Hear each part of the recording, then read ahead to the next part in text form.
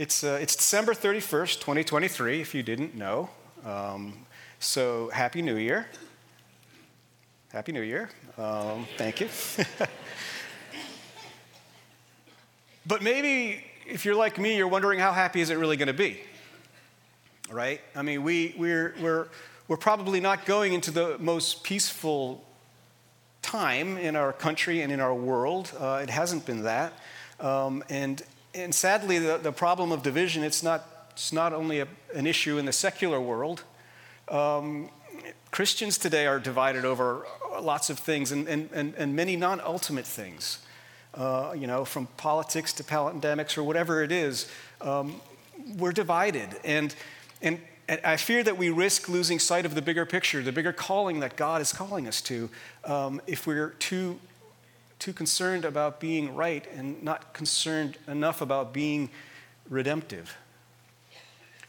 We need to be right about ultimate things. Absolutely, that is fundamental. But when it comes to less consequential matters, I'm concerned that we might lose people for the sake of winning an argument. And that's a problem. But here's the thing. I don't want to focus on the negative this morning. Because here's the other thing. I want us to see these times through a different lens. I want us to see them as an opportunity. Because for the church, that's exactly what this time is. It's an opportunity. Back when I was practicing law, we used to say that our clients have problems and we have prospects. It's sort of the same here. Our world has problems right now. Even our country has problems. But we have an opportunity. We have an opportunity to really show something special to the world in this time of hostility and division, because we have the one thing, the only thing that can unify all people. We have the gospel. We have the truth of Jesus. So on the eve of a new year that is pregnant with the promise of discord, I believe the church is perfectly positioned to glorify God through our unity, and this body especially. So today I want to look at why that's the case. I want to look at godly unity. Okay, I want us to look at it together. We're going to look specifically at Jesus' high priestly prayer, which is in the book of John, chapter 17. And we're going to see what he tells us about the unity of believers. And we're going to focus specifically on verses 17, 20 to 23, if you want to turn there. And in that, I'm going to read them here for you in a second, but in that, we're going to see three things. We're going to see what godly unity is, why we're called to it, and how we go about achieving it, okay? So what is godly unity? Why is it so important? Why are we called to it? And how do we go about achieving it? And ultimately, what we're going to find is that godly unity is founded on humility and service, or selflessness, okay? So before we launch into that, I want to read the verses to you right now. I need to put my glasses on because I'm now officially old. But just listen to these words, and then we'll pray together. I do not ask on behalf of these alone, but for those who believe in me through their word, that they may all be one, even as you, Father, are in me and I in you, that they also may be in us, so that the world may believe you sent me. The glory which you have given me, I have given to them, that they may be one, just as we are one.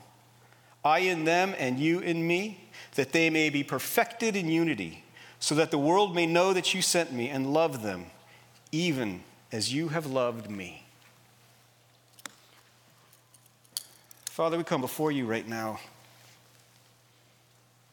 so grateful for your word. So grateful for the opportunity not just to know about it, Lord, but to be transformed by it. Lord, I pray this morning that you would speak. I pray that your spirit would move among us. I pray, Lord, that your truth would be known. And Lord, that you would draw us together around this beautiful prayer, Jesus, that we may learn to walk as you walk. So bless our time this morning in Jesus' name. Amen. All right, so before we begin exploring Jesus' specific call for unity among believers, I want to set the stage a little bit by some other verses that are in John 17. This is such a beautiful chapter. It's this deeply intimate view into the Trinity as Jesus prays to the Father. And he prays first for himself, then he prays for his apostles, and finally he prays for all believers, okay? I'm not going to go through, obviously, the entire prayer. That would be a sermon series. But I do want to briefly focus on a few verses that I think provide a foundation for what we're going to look at today. So Jesus opens a prayer with really, it's like a statement of what his mission has been on earth, the purpose and the result of his incarnation. He says in verses 1 through 3, "Father, the hour has come. Glorify your Son so that the Son may glorify you, just as you gave him authority over all mankind, so that all whom you have given him, he may give eternal life. And this is eternal life, that they may know you, the only true God, and Jesus Christ, whom you have sent." Jesus sets the stage with the most important fundamental truth known to mankind, that we were created for eternal life with him. But that eternal life is made possible only through knowledge of the Father and faith in the Son. See, it's on this foundational truth that everything else depends. It's our very reason for being. Ultimately, we are to have unity with God. Jesus then prays for his apostles, who he's revealed this truth to, and he petitions the Father for three things: their protection, their sanctification, and their unity. Okay? Let's look at verse 11, for instance. He says, "I'm no longer going to be in the world, and yet they themselves are in the world, and I am coming to you. Holy Father, keep them in your name, the name which you have given me, so that they may be one, just as we are." The word there that's translated keep, it really means to attend carefully to or to guard. In other words, it offers this sense of protection. And the word name there, it's not just a reference to an identity as sometimes we might think of names. It covers everything that a person is, one's character, one's intellect, one's emotions, and so forth. It's the essence, the fullness of who one is. And so here it's talking about the fullness of God. Jesus is asking the Father to engage the fullness of his power and sovereignty in protecting the apostles from the demonic spiritual onslaught that they were definitely going to face as they tried to carry out their mission, as they did carry out their mission. We see this request repeated in verse 17-15, where Jesus specifically asks that the Father keep them away from the evil one, because he knows what Satan's up to. In verses 17-11, we also see this theme of unity surface here. He says, "so that they may be one, just as we are." That conjunction, hina in the Greek, it says "so that." It has a couple of different functions, but here I believe it's indicating purpose. Purpose being that through the protection and the protection and the sanctification, we are purposed for a unity. See, I think Jesus is praying that believers would remain continually united, and that division is one of Satan's most powerful tools. He knows this. So he's empowering us to be united. We're going to come back to unity in greater detail in a moment, but I want to share with you one other thing. In verse 17, he asks the Father to sanctify them in truth. Your word is truth. Sanctify here means to set apart, but more particularly, to set apart for a sacred purpose. This is what we're called to. And they're sanctified by truth, which is the word of God. The word of God. But I want you to see here, sanctification by truth is not just propositional. It's not just referring to theological and doctrinal, correct theological and doctrinal belief. That's very important. It absolutely must be there. But it's also personal. That is, it's transformational. It should lead to transformation of the person. When we pick up the scriptures, we shouldn't just know the scriptures. We should be transformed by them. And this is what he's praying for. He's praying that the apostles would be set apart from the sin, corrupt values, and misplaced objectives of the world, both in their understanding of the word and in their embodiment of the word. So against this sort of backdrop, of protection and sanctification, I want us to now come to the verses we're looking at today, and we're going to look at verse 17-20 first. He says, "I do not ask on behalf of these alone, but for those who also believe in me through their word," okay? I do not ask on behalf of these alone, but for those who also believe in me through their word. So right off the bat, we see that Jesus isn't just praying for the apostles. He's praying for all believers.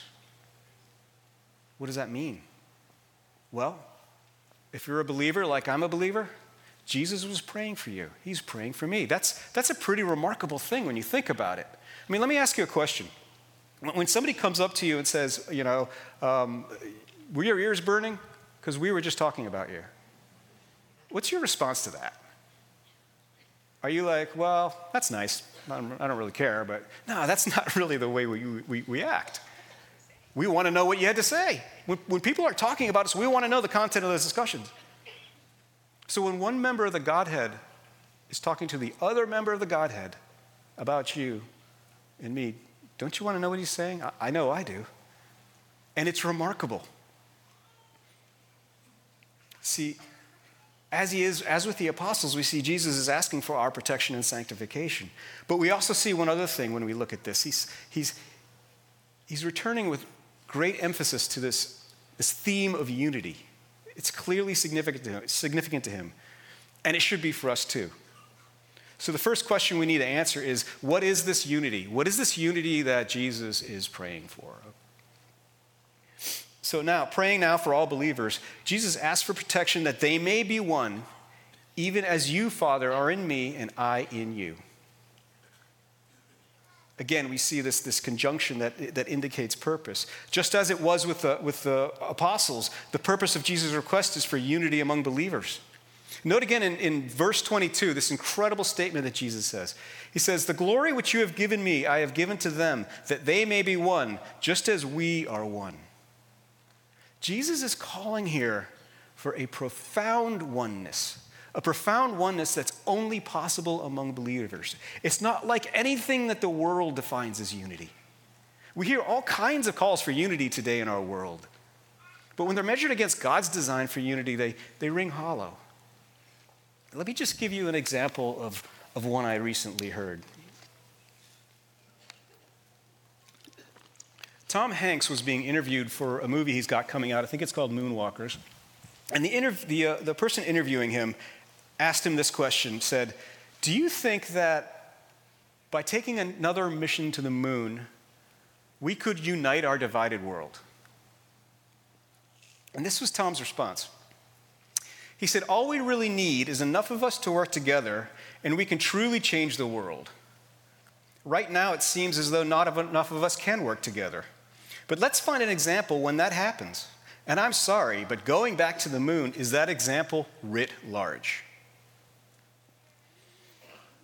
Now look, I love Tom Hanks. I think he's an exceptional actor. I think he's probably a really, really good guy. But to be honest, I don't think a mission sending people to the moon is going to bring about world peace. Right? It might depend on who we send to the moon. I don't know. But look, the world, and even our nation, it was a fractured pace back in 1969. I mean, we came together for a mission. It was amazing. Great accomplishment. I'm not diminishing the accomplishment, but I don't think any of us would suggest that it resulted in some form of lasting national solidarity. See, the problem with Tom's answer is that it's grounded in human resolve, human effort. And all we have to do is look at history to know that humanity cannot achieve true unity on its own. The best we're probably going to achieve is some form of uniformity. But that's very different, brothers and sisters. That's very different from the unity that God calls us to, the unity that Jesus makes possible. So again, what is this godly unity? Well, Jesus' answer to that question kind of blew my mind. Maybe it would blow your mind too. The answer is it's the unity that exists in God himself. The unity of the Trinity. 3 times Jesus points to a Trinitarian formula for unity. In verse 21, he calls for us to be one, even as you, Father, are in me and I in you, that they may also be in us. Again, in verse 22, he speaks of the glory given to him and passed on to his believers, that they may be one, just as we are one. And in verse 23, he adds, I in them and you in me, that they may be perfected in unity. Perfected in unity. The word perfected, it can also be translated complete, as in with nothing lacking. It's also in the perfect tense, which tells us something, that it's something that once accomplished has this ongoing perpetual result. The framework Jesus calls for is the complete, perfect, ongoing, perpetual unity of the Godhead. That's what he's calling us into. Tim Keller, in his book, The Reason for God, gave what I think is just a very moving portrait of the Trinitarian relationship. Listen to what he writes. The life of the Trinity is characterized not by self-centeredness, but by mutually giving self-love. When we delight and serve someone else, we enter into a dynamic orbit around him or her. We center on the interests and desires of the other. That creates a dance, particularly if there are three persons, each of whom moves around the other two. And so it is, the Bible tells us. Each of the divine persons centers upon the others. None demands that the others revolve around him. Each voluntarily circles the other two, pouring love, delight, and adoration into them. Each person of the Trinity loves, adores, defers, and rejoices in the others. And that creates a dynamic, pulsating dance of joy and love. That's a pretty amazing portrait of unity, isn't it? You know what's more amazing? God wants us in that same picture. He's calling us into it. That raises another question, at least for me, which is why? Why is unity so important to God's plan? Let's look at that next. And what we're going to find is the answer to this question is actually pretty straightforward. It's right here in the text. Look at verse 17:21. It says that they may be one, even as you, Father, are in me and I in you, that they may be in us, so that the world may believe that you sent me. There we have our purpose clause surfacing again, right? Showing us that the purpose of the unity that Jesus prays for is to have the world believe that he has been sent by God, so that the world may believe you have sent me. That he is the sent Savior, the sent Messiah, the one who's been sent to redeem us all. In other words, our unity is an expression of the gospel. That's what he's saying. It's our witness to the world. And that witness is of God's plan for salvation through his Son. Warren Wiersbe put it this way: one of the things that most impresses the world is the way Christians love each other and live together in harmony. It is this witness that our Lord wants in the world, that the world may believe that thou hast sent me. The lost world cannot see God, but they can see Christians. And what they see in us is what they will believe about God. If they see love and unity, they will believe that God is love. If they see hatred and division, they will reject the message of the gospel. It's a pretty powerful statement. There's still, however, even more to this amazing testimony he gives about unity. Look at what he adds in verse 17:23. He says, I in them and you in me, that they may be perfected in unity, so that the world may know that you sent me and love them even as you loved me. Think about that for a second. And love them even as you loved me. Not only does our unity testify to the sending of the Savior, it testifies about God's love for his believers. I mean, again, think about what Jesus is saying here. The Father loves you and me as believers as much as he loves his own Son. We're his creation. Jesus is his Son. Yet the Father loves us just as much. We're pretty much hopeless sinners. Time and again, we affront him with our behaviors or our attitudes or our actions. Jesus is a sinless, perfect, God-honoring person in all his ways. Yet the Father loves us just as much. We take and take and take from the Father, while Jesus gives and gives and gives to the Father, yet the Father loves us just as much. I mean, I could probably go on all afternoon with a litany of reasons why the Father ought not to love us at all, never mind as much as his Son, but that wouldn't change a thing. God loves us. Paul probably put it best when he said in Romans 8, for I am convinced that neither death, nor life, nor angels, nor principalities, nor things present, nor things to come, nor powers, nor height, nor depth, nor any other created thing will be able to separate us from the love of God, which is Christ Jesus, which is in Christ Jesus our Lord. Amen. Here's a question we need to ask ourselves, though. Is the world seeing this love in us? Is it seeing this love in our words to other believers? Is it seeing this love in how we serve others? Is it seeing this love in our sacrifices on behalf of our brothers and sisters? See, if we're not embracing godly unity, the world's not seeing in us the love of the Father. And if it can't see his love, how is it going to come to him? How are they going to follow him? So we see now the why. And so we've also now looked at what godly unity is, and we've seen why we should pursue it. It's important to God's redemptive plan. And it's founded on him. The case is pretty compelling. But by now you may be saying to yourself, yeah, godly unity is good and necessary. I agree with that. But how on earth do I go about it? It's pretty hard. It can be. We're sinners. We're sheep. Sheep bite. It doesn't always work out very well. Luckily, the Bible helps us. God has helped us. See, the Bible's replete with instruction on how to live in godly unity with one another. Just look at the beautiful picture of the church in Acts 4:32. It says, "And the congregation of those who believed were of one heart and soul, and not one of them claimed that anything belonging to him was his own, but all things were common property to them." It's a beautiful unity born out of sharing that we see there. But the Bible also instructs in several places that we are to strive to be of one mind and one purpose.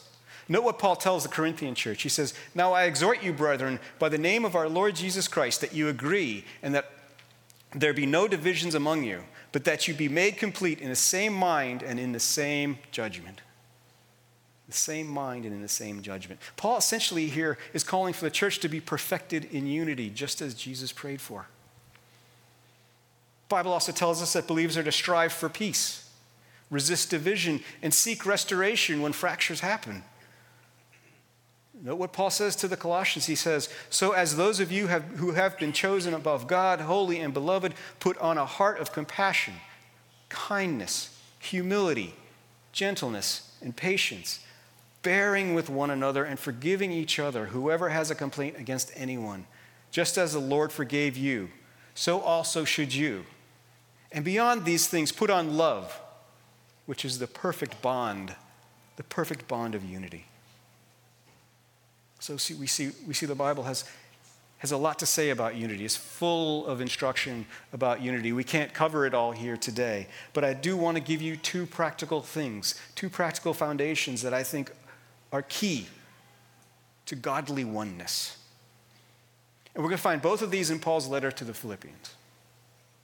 There, Paul calls on the church in Philippians 2:2 to make my joy complete by being of the same mind, maintaining the same love, united in spirit, and intent on one purpose. His call there to unity. But then he goes on to instruct them in verses 3 and 4 with this. He says, "Do nothing from selflessness or empty conceit, but with humility consider one another as more important than yourselves. Do not merely look out for your own interests, but also for the interests of others. Do nothing from selfishness or empty conceit, but with humility consider one another as more important than yourselves. Do not merely look out for your interests, but look out for the interests of others." In there we see these two foundations of godly unity. It is humility and service, serving one another, serving others. Or put another way, it is other-centeredness. Not self-centeredness, but other-centeredness. Let's look at these really quickly, beginning with humility. Pride is the number one enemy of humility, largely because it's basically what? An excessive focus on self. It's an excessive focus on self. Pride leads us to make it all about us. It's all about my rights or how I've been wronged. It's all about my interests and not really the interests of the other. It's all about my self-justification rather than me simply owning that I did something wrong. It's basically me. Now, if the model for our unity is the Trinity, we need to ask ourselves something. Do we see this self-centered pride in the Godhead? It's not a rhetorical question, do we? No, absolutely not. No member of the Godhead seeks to promote himself over the others. None pulls rank. None asserts his rights. None is envious of the others. But humility, on the other hand, it's just the opposite. It's my rights don't matter. My interests don't matter. My ego and reputation doesn't matter. And this we see in the Trinity in spades. See, in the Godhead, none seeks to elevate himself over the others. It's just the opposite. Each seeks to elevate and glorify the other. That's how we love one another. Returning to Philippians, Paul reminds us that Jesus provided the ultimate example of this. He says in verses 5 through 8, which I know you're all familiar with, he says this, "Have this attitude in yourselves, which was also in Christ Jesus, who, although he existed in the form of God, did not regard equality with God a thing to be grasped, but emptied himself, taking the form of a bondservant and being made in the likeness of men. Being found in appearance as a man, he humbled himself by becoming obedient to the point of death, even death on a cross." There is a lot of theology in there, but this is what I want you to see. That to demonstrate absolute humility, Jesus emptied himself of glory. He didn't have to empty himself of anything to be perfectly humble. He is perfectly humble, but he did so. We, on the other hand, have pride, unfortunately, as our default. So just as Jesus showed us by example, we need to empty ourselves of any shred of self-glory that we may have. We need to make room for humility in our hearts, in our minds, and in our lives. We have to ask ourselves this question at every turn. Is my motivation my glory? Or is my motivation God's glory? Is my motivation my glory or God's glory? I pretty much guarantee, because I did this and it wasn't fun, but I can almost guarantee that if you ask yourself that question honestly, you're not always going to like what you see. In fact, a lot of times you may not. But I also guarantee you this, that if you pursue a change in that response, if you intentionally seek to take the light off of you and put it on God and put it on others, you're going to love who you become. You're going to love it. Furthermore, it's going to surface in you other characteristics of the Trinity that lead to this divine unity, selflessness, okay, or service or other-centeredness.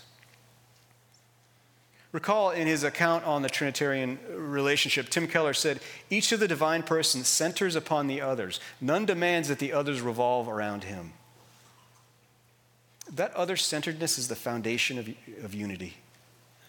Not only do the members of the Godhead seek to glorify each other, they also seek to serve the others.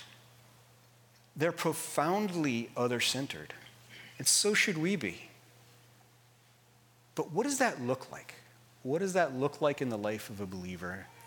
Here's the good news. In one sense, I would say, just look around, because examples abound. This is the beautiful thing. This is the beautiful thing about the church.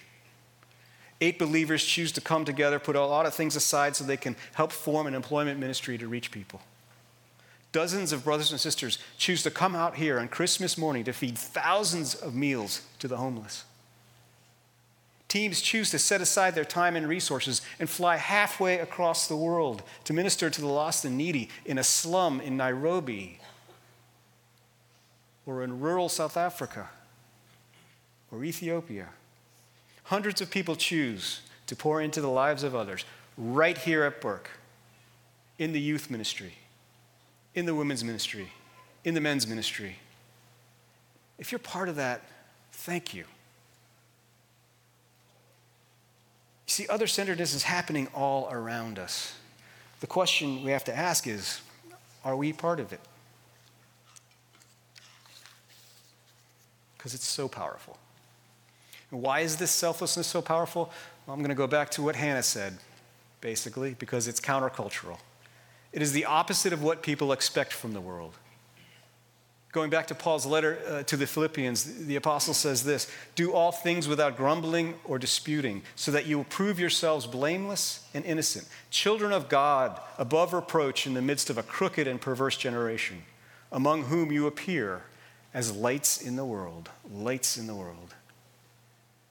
You know, and this Paul kind of returns us to the point of our humility and our selflessness and ultimately our unity, which again is to be witness. It all comes back to missions.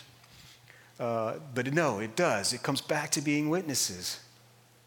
We're to be lights in a crooked and perverse world.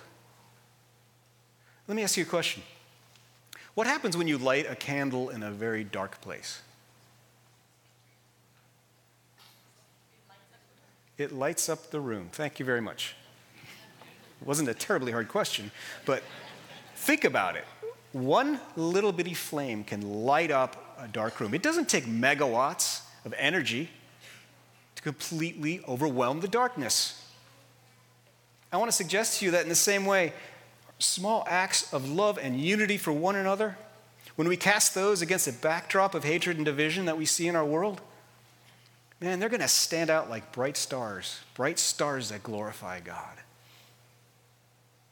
You know, in his letter to the Galatians, Paul writes, so then, while we have opportunity, let's do good to all people, and especially to those who are of the household of faith.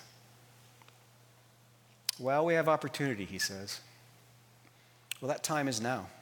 That opportunity is right before us.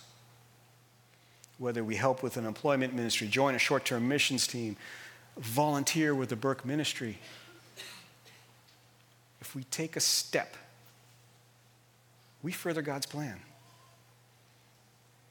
So as we step into New Year tomorrow, into the New Year, let's do it together. Let's be a church that's united for Christ, humble in all our ways, and totally focused on others.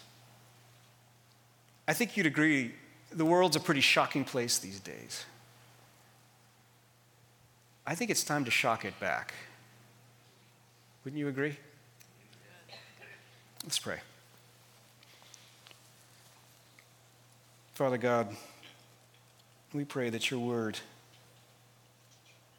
as we know you promised us, will never, ever come back empty. We pray you'd fill us by the power of your Holy Spirit this very day to go out and be lights in the world, Lord.